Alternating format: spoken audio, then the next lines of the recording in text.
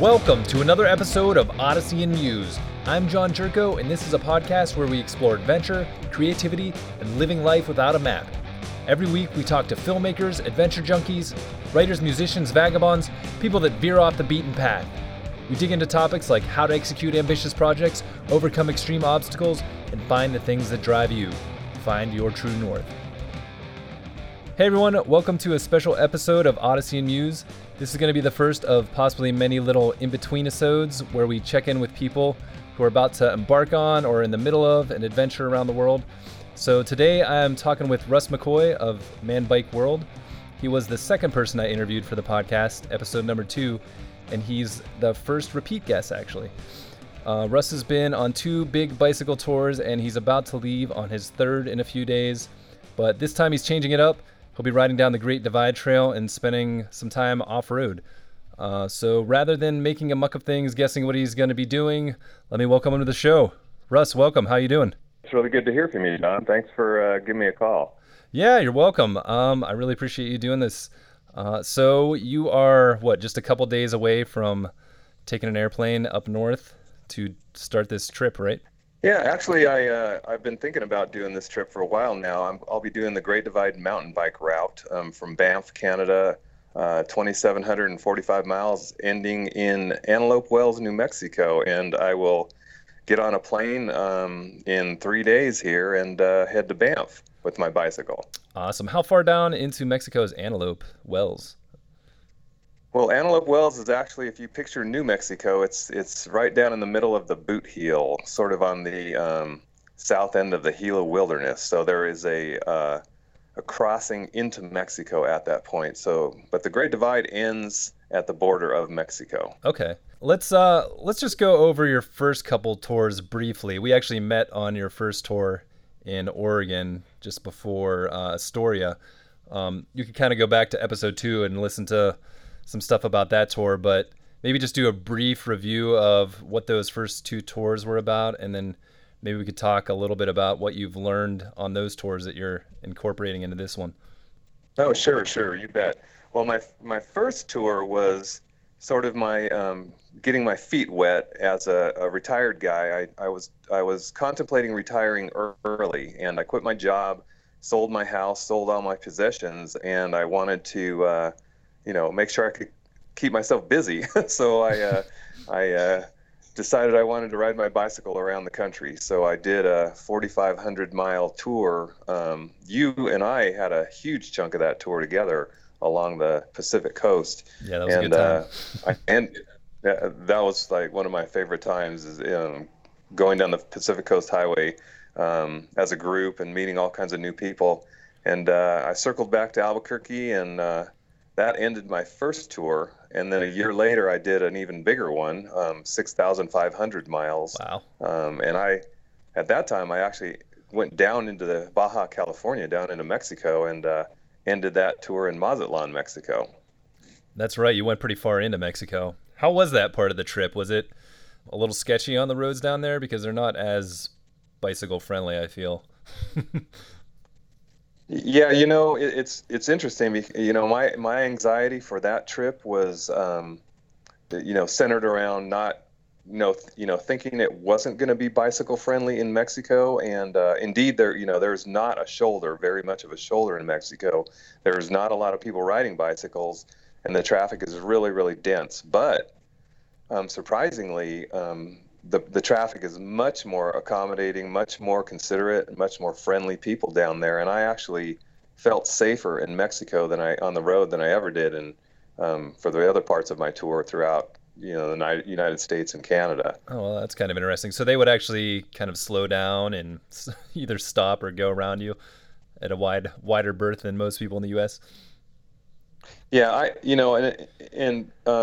to be fair, I made several mistakes on the road, and I would fully have expected to be chastised and honked at in the United States, but in Mexico, people are very tolerant of my mistakes and very, very courteous. I felt like I was another traveler on the road, just like them. I never felt like I was less than. And maybe that was just my own personal experience, but after pedaling around the United States and Canada, you really get a sense of the attitude against the cyclists or for the cyclists, Yeah. and they were very, very friendly there.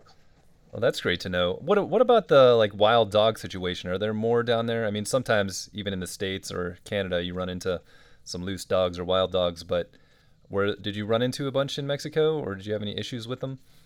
Um, I I never, you know what? That's a good question. I never even thought about that. And now that you bring it up, I never had a single instance of being chased by a dog in Mexico. Really? I don't know if that, I can't explain why. I saw plenty of dogs. I get, I got, ch I got chased plenty of times in the United States and Canada. That's for sure. Yeah, yeah.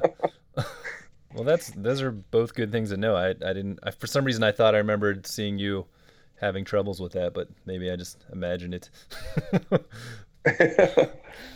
Maybe go into a little bit more detail on this Great Divide trip. What is the Great Divide for anyone that just has no idea what that is? Well, back in I think it was the early 80s, the Adventure Cycling Association, who's a big organization here in the United States of adventure cyclists and bicycle tourists, created a route that is 85% off-road, uh, that follows the Continental Divide from Banff, Canada, um, along the Continental Divide, and ends in Antelope Wells, New Mexico. Which the Continental Divide is basically what, just the Rocky Mountains? Yeah, it's basically the high point along the Rocky Mountains where presumably, water will flow to the east on the east side and to the west on the west side. Hmm. And so you spend a lot of time in the mountains. There are many, many crossings of the Continental Divide on this route. Do you have an idea of how much elevation climb you're going to have over the total trip? Yeah, yeah. The total elevation, vertical elevation of the climb for this 2,745-mile trip is about 180,000 vertical feet. And to put that into perspective, on my 6,500-mile tour in 2015, I climbed a total of about 175,000 vertical feet. So now Wow. on this trip, that same amount of climbing is compressed into 2,700 miles. That's a little bit Yeah, steeper. and there's going to be a lot more off-road versus on the road, so which might make it a little more difficult too, right? Yeah, they 85% of it is forest road, Hmm. and about 10% of it is highway, and about 5% of it is single track. Okay. So the main difference on this tour is the off-road aspect because the other two were all streets, correct? Yeah, all pavement. And the challenge here, not being on the pavement, is that I won't have, a fallback plan. My fallback plan was always in an emergency, a car is going to be coming by sooner or later, and people are really helpful. You just hold out your hand for water, or a couple times I had mechanical problems and people would stop and help. But on this route, there are going to be very, very few times when traffic's going to come by, and there's not a lot of access to cities and services along the way. Yeah, for some reason I didn't think about that. That does make it a little more intense, I guess. Yeah, so whereas I was able to, like when we were on the Pacific Coast Highway on my first tour in 2014, Hmm. we could pretty much tour by only having one bottle of water on our bike, Yeah. and know that we could fill up our water bottle every hour or so at a gas station or something. There are going to be on the Great Divide mountain bike route. There's going to be several places where there will be 2 or 3 or 4 days without water at all. Yeah, so how are you managing the water and food supply then? Do you have a bag that you can carry extra water, or are you planning on, you know, um, collecting water from rivers and stuff like that? Yeah, for a lot of the northern part, Canada and Montana and Wyoming and even Colorado, there's groundwater access. So I'll take a filter and I'll take purification tablets, and I'll be able to filter water and add to, I'll have storage bags on the bike to store up to about 10 liters of water to just get me through those hard times when I don't have access to public utility water. How much weight is 10 liters of water? Well, let's see, what is it, 3.78 or something liters per gallon, and every gallon is 8 pounds. So 10 liters is a little over, somewhere between 16 and 20 pounds of water. Yeah, that's a good chunk of weight when you're on a bicycle. It is, and it's just, and I will have to ration. I'll have to be careful about drinking the water and to get through. Yeah. So food's probably not as big of a deal, right? I mean, you can go a few days without, having tons of food. You're not gonna have to cache anything, are you? No, I think, and some people do. Some people send food to general delivery, or in fact, some people will cache food, but I don't think I'll have to do that. And I really think I'll be able to just carry enough food to get me through the 2 or 3 or 4 day stretches without access to services. Yeah. I won't be eating steak and mashed potatoes, but I'll be eating freeze-dried facsimiles of that. Delicious. You're not going to do any hunting or fishing off the bicycle? I don't think so. I've never been able to find the time to do anything other than pedal or set up camp or eat or sleep. Yeah. Especially after those kind of climbs. What makes you anxious as you prepare for this one versus what made you anxious in your previous tours? Are there any differences?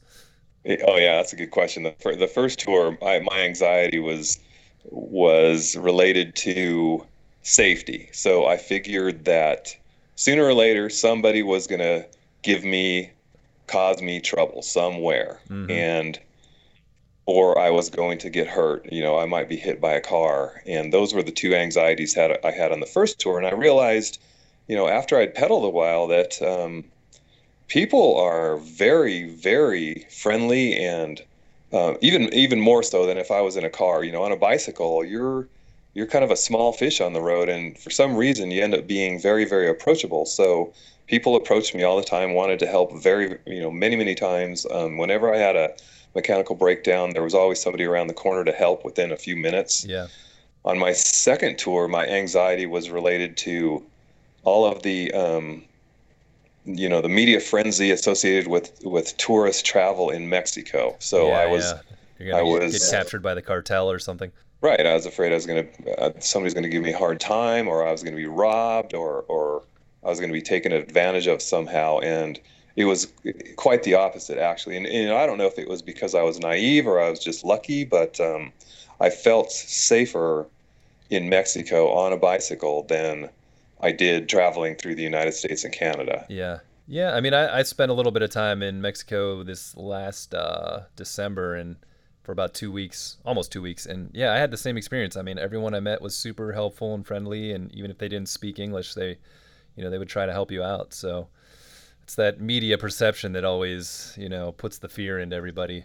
I mean, if you look at our news from another country, I'm sure it looks like, everyone's getting shot up every day. So yeah, right. It's really nice, and I'm sure you experienced this when we toured together, that it's kind of nice to be off the grid and not have access to the media and not really know what's going on in the media. Just get on that bicycle and pedal and just experience the reality of it. Yeah, get out there in nature and the world and stop listening and watching everything that there is on TV and the internet. Yeah, exactly. Do you think you're going to have to deal with any... I missed it. What's your anxiety for this one? So, that exactly. Before I talk over you. I got through the first two tours, and the realities, diluted my my anxiety with reality. This tour, I've got real anxiety about bears. That was going to be the question I was just going to ask you. I've got this anxiety about grizzly bears. I've seen plenty of black bears out and about, and on the roads in Canada and Montana. But this tour, being off-road and going through some of the most dense grizzly populations in North America, I've got real anxiety. So I'm hoping that my reality is going to dilute the anxiety that I've got. Yeah. What are you doing in preparation for that? Well, it's just smart when you're going to be in bear country to take full standard bear precautions. Never eat at your camp.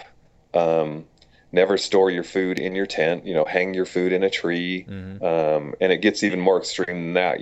Don't your toiletries and your toothpaste and gum and candy, none of that stuff can be anywhere near your tent.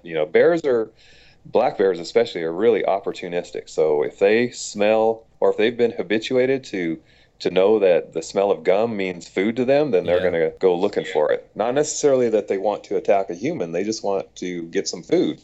So I'll be very, very careful about where I store my food and what smells get on the things that are around my camp. That makes sense. Yeah, for sure. So do you have like a big rope that you're gonna toss your bag up into a tree with? What's that procedure like? Yeah. I've got a small lightweight piece of cord that's 40 feet long that I'll be able to store my food up in a tree. I'm trying to do everything very, very lightweight. I went on a little bike packing adventure for 3 days and 2 nights this last weekend, and I learned a hard lesson about weight on the bike. So I'm scrambling to reduce weight on everything, but I'll still take my little cord so that I can hang my food up. Let's talk about that a little bit. Compare your bicycle setup for those first couple of tours to this one. I know you've made some changes. It's the same bicycle, right? Yeah, and you remember when we were touring on the Pacific Coast Highway, we would have competitions to see whose bike weighed the most, and I believe you won. Yeah, I had one rubber mallet ahead of you. So. That's true. So back in 2014, my setup, and it's the same. It's going to be the same bike on all 3 tours. My setup weighed, once if we shopped for a couple days and had extra water, my bike weighed probably 115 pounds. And I think yours was up there a little bit more than that. You had a few more luxury items than I did too. Yeah, it was pretty heavy. on my second tour, and a lot of it depends on how much access you have to food and how much you're going to cook and how much you're going to sleep outside. But my bicycle probably weighed about 95 pounds at the heaviest. So that's a good drop. Last week when I weighed my bike before I went on a little bike camping adventure, it weighed 78 pounds. And I think I would really love to shave another 20 pounds off of that before I head to Canada this weekend. Wow. So what are you thinking of dropping? Anything you have in mind? Yeah, I was carrying a DSLR, and I'm gonna sacrifice that. So I'm not gonna take my DSLR. I'm gonna cut down on my clothing a bit. And I'm going to sacrifice my handlebar bag. I'm not going to take that anymore. I'm going to switch it over for a backpack. I'm cutting off I have 3 water bottles on the bike. I'm going to take all of those off. I've eliminated the flashing tail light on my bicycle. I took off some extra straps. I don't know, just kind of nickel and diming it and seeing if I can get the weight down. So are you going to do like a Camelback backpack type thing? Yeah, I'll have a Camelback. So in my Camelback, I'll be able to carry 2 liters of water, and then I'll have a dromedary bag on the bike in a frame pack that will carry 6 liters of water. Mm-hmm. And then I'm saving one bike bottle in a bike cage on the bike. And then the other thing I'm sacrificing is I had a tripod, I had a little selfie stick, I had a little GoPro camera. I'm gonna have to leave all that stuff here. I really just need to skim some weight down. You're going to have at least one camera though, right? Other than your phone. No, I'll have I'll have the camera on my iPhone, so I'll do little videos with that and upload them when I get Wi-Fi. And then I'll also carry a compact point and shoot sort of a camera. Okay. Was that the one that you had on that original tour? Yeah, just a small Nikon. That thing wasn't too bad. I mean, you got some good pictures with it. No, the quality of the pictures is good. I was surprised that the battery is still intact. I charged it up and it's still holding a good charge. Awesome. Yeah, I mean, for me, I think it would be really hard for me to leave my DSLR, but that thing does weigh a ton of weight, especially with that zoom lens that I have. It would it's like 10 pounds probably. But when you look at the quality of the pictures, when you come home and see the quality of the pictures that you were able to capture, and I've looked at your pictures and I think you use one here on your Odyssey and Muse header Yeah, that's cover one of them. photo. They're just spectacular, and it's really hard to go back. You know, Yeah, yeah. But I guess if you're going to be out there for 2,700 miles going up mountains on dirt roads, every pound counts. Huh? it really does. It really does. And we this last weekend we were having to carry our bikes up a canyon that had a lot of deadfalls across the trail, and that's when I that was Uh, the deadfall that broke the camel's back. that makes sense. So that's kind of the benefit of having a backpack in that situation. At least you're not, hoisting it in the air when you're moving the bike around, that extra weight. Yeah, exactly. So this is something I saw on your website.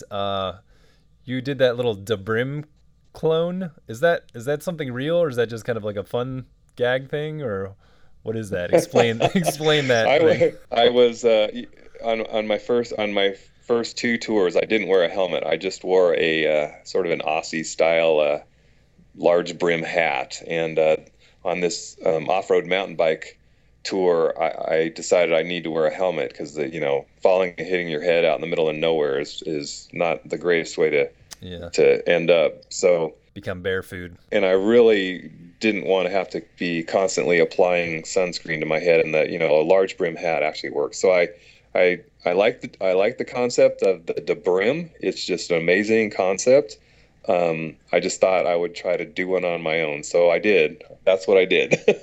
It looks like you succeeded. I've never seen a Debrim, but that's basically what it is a helmet with like a hat all the way around it, or a visor. Yeah, it has an elastic band, and it cinches itself right up on top of your helmet. So, but actually, you know what? The 2 days after I created that clone of the Debrim, and that was just a cheap floppy hat that I bought at a store, and I cut it up and then sewed it onto my helmet. Yeah. 2 days later, I got as a gift an actual Debrim. So take a look at some of my pictures on my tour, and you'll see a real Debrim and how it works. Oh, cool. Nice. Yeah. I'm excited to see that thing. I don't know if you're willing to talk about this at all. Because I don't really have like a personal opinion that I'm trying to push or anything, but I know at least on the cycling tour groups that you're part of, and just in the community, there's always the discussion of like the helmet or no helmet when you're touring. And I know you went without a helmet for a while, so I don't know if you have a particular point of view on that, or why it's such a big issue. I know some people get really heated about it.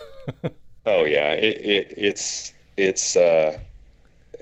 people people are on there. There's very few people on the fence on that whole topic. So you're either pro helmet or okay about not wearing a helmet. And I did some research, and bicycle helmets are really designed for falling off the bicycle and hitting your head on the ground. Mm-hmm. It protects you from a slow speed collision. The benefit of wearing a bicycle helmet starts to drop off very rapidly when you talk about getting hit by a car. So that's why I decided to go without a helmet on my first couple tours. It's just I really was wanting to just wear a hat and not necessarily have to wear a helmet. Yeah. I switched gears on this trip. To me, it's smart. Just if I fall off my bicycle on this off-road tour, which is very, very likely, if I'm going to hit my head, I want to have some protection from the helmet. So, there's not going to be somebody coming within a few minutes behind me to find me on the ground. So that's why I decided to wear the helmet the second time around. Yeah, that makes a lot of sense. So it's, and when I ride my road bike with my road bike club, we're always wearing helmets. It's just part of the culture. Yeah. Yeah, because I remember, riding with you, you're always like a super safe guy, especially when there's a group of us going through this city and stuff. And I was like, he doesn't have a helmet, but, it's his choice. So I never said anything about it. I know I'm bad enough. I even flipped over the handlebars one time on that trip all by myself, just hitting a curb, not looking. So I was like, the helmet for me, I felt I needed it. And a big chunk of that, in my opinion, is it's very cultural here in the United States to wear a helmet without question. There European communities. There's many European communities where part of the culture is just not to wear a helmet. And in fact, the bicycle actually just becomes, instead of being recreational, it's a mode of transportation and you see families of people, little kids, old people, and riding their bicycles without helmets and not necessarily wearing spandex and lycra either. Yeah, just normal everyday clothes to hang out and cruise around town type things. Do you have any idea of like what kind of drives you to do these tours? I mean, is it just getting out there, seeing the world? Nothing exciting going on back home, or just what's kind of your point of view? I don't think that I would have retired if I did not have something to keep me busy. So I really enjoy cycling a lot, and when I'm not touring, I'm training for races and things, and that's what just keeps me going. I'm 55 years old, and I'm finding that my body can still do it, and it's doing things that I would have never guessed I would be capable of at this age. So I'm going to keep going. I'm going to keep exploring. I'm going to see, how far I can go and what I can do on this bicycle. And travel is a big part of that. Just being able to see the world and not have it be just a 2-week chunk out of the year that I took vacation out of a job to go do. Do you think your next tour is going to be out of the country somewhere? I'm trying. Yeah, I'm working myself. I'm taking on bigger and bigger challenges and clearing myself of my anxieties so that I can do even bigger and bigger things. I really would like to do South America and go to Patagonia and see some of the sights down there that people that we'll only see in magazines. You know what I mean? Yeah, there's a lot of beautiful stuff out there to see, and South America is definitely on my list of places to see as well. What for you? What are the pros and cons of soloing versus riding with others? Oh, that's a good question. Solo means that and you got to understand it's very, very hard to get two people to commit to this kind of adventure on this at the same time. When you and I met, we ended up realizing that our riding styles, our riding abilities, and our camping styles, and our cooking styles, and our sense of humor, and just our personalities meshed up very, very well. So I don't think we could have architected that ahead of time. We just happened to fall in line with each other along on our adventure, and that to me made group ride super enjoyable. We settled in a really good group of about anywhere from 10 to 15 people, and it was just amazing. When that's not possible, like other parts of the country, like when I go up into Canada, in order for me to see Canada, I've got to just be okay with touring solo, and it gets lonely, and I crave human attention from time to time, and there's the anxiety of camping alone and nobody to really talk with at the end of the day. That stuff starts to wear on you after a while. So, but at the same time, you're counterbalanced with you're out there getting to experience the world.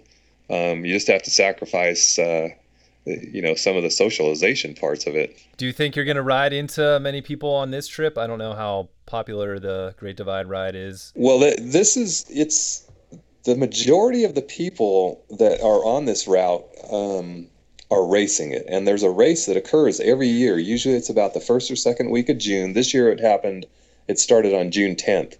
And there was about 200 racers that go on that route specifically to see how quickly they can do it. 2,745 miles, and the winner did it in just over 12 days. Wow. And some of the racers that started on June 10th are still on the course today.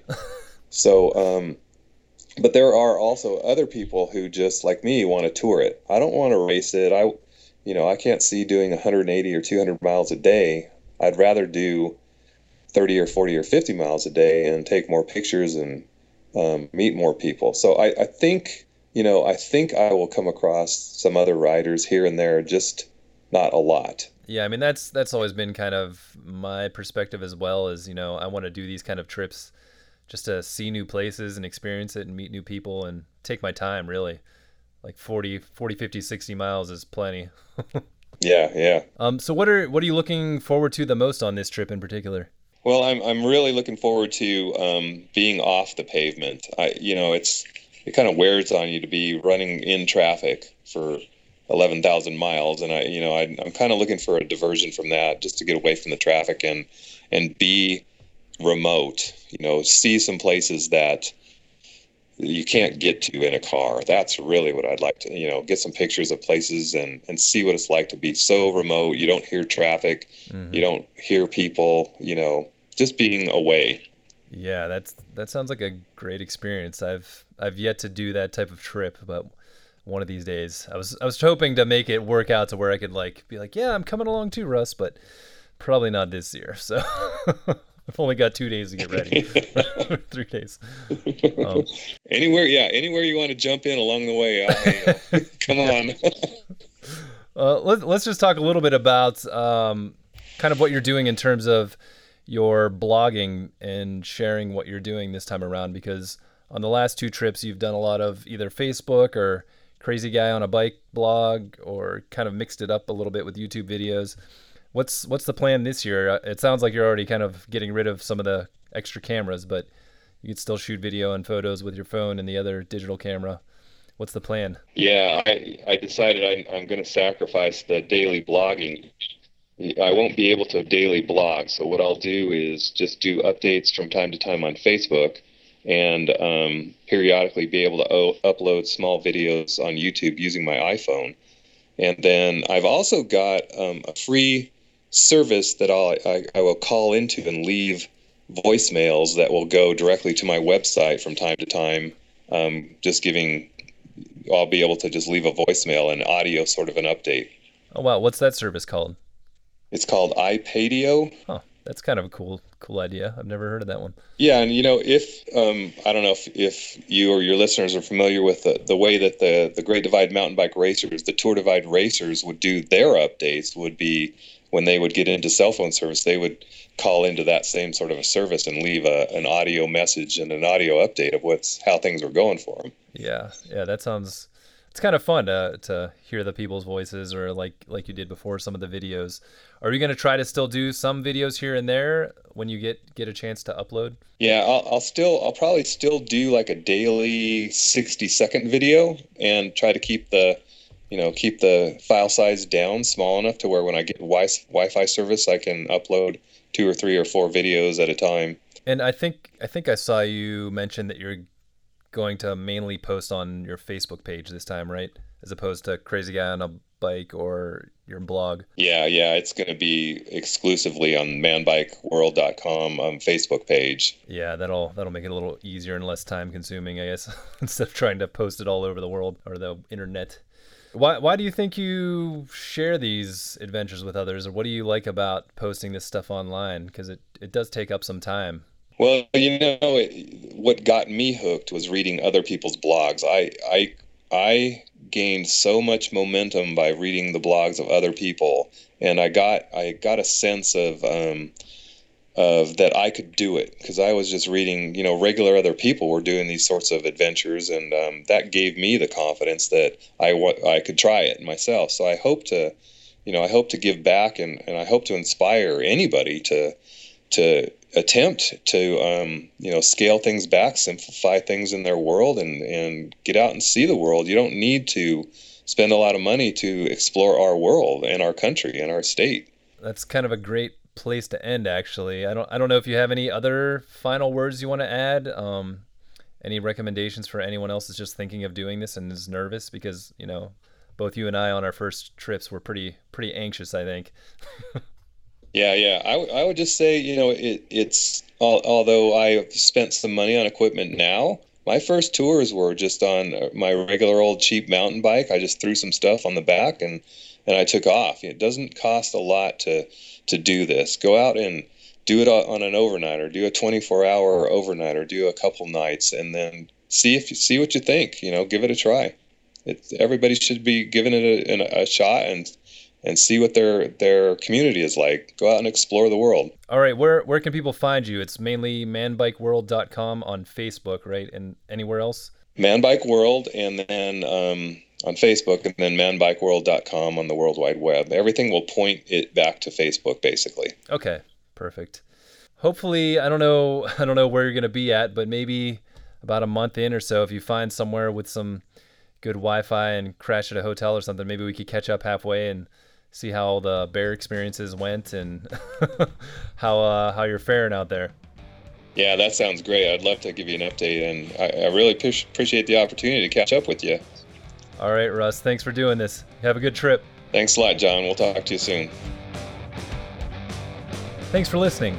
You can follow me, John Jerko, at John Jerko on Twitter and Instagram, and find out more about Odyssey and Muse, including the show notes for each episode at odysseyandmuse.com.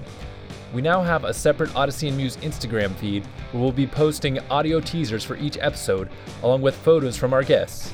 On the website, I'm including 3 to 5 takeaways for each episode, so you can get some value out of what we covered at a glance. Remember, you can find us on all of your favorite platforms like SoundCloud, iTunes, and Stitcher.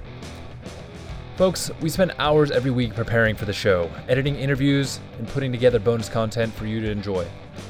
If you like what we're doing, we would love your support. You can now donate a small amount to us one time or monthly by going to the website and clicking donate. Even a couple dollars goes a long way. You can pay for a coffee that keeps us sane for the week, or keep our web hosting bills paid up. Most importantly, please take a couple of minutes to go to iTunes to subscribe and rate the show. It's the only way the show gets noticed in this world of never-ending content. Thank you again for listening, and until next time, follow your true north.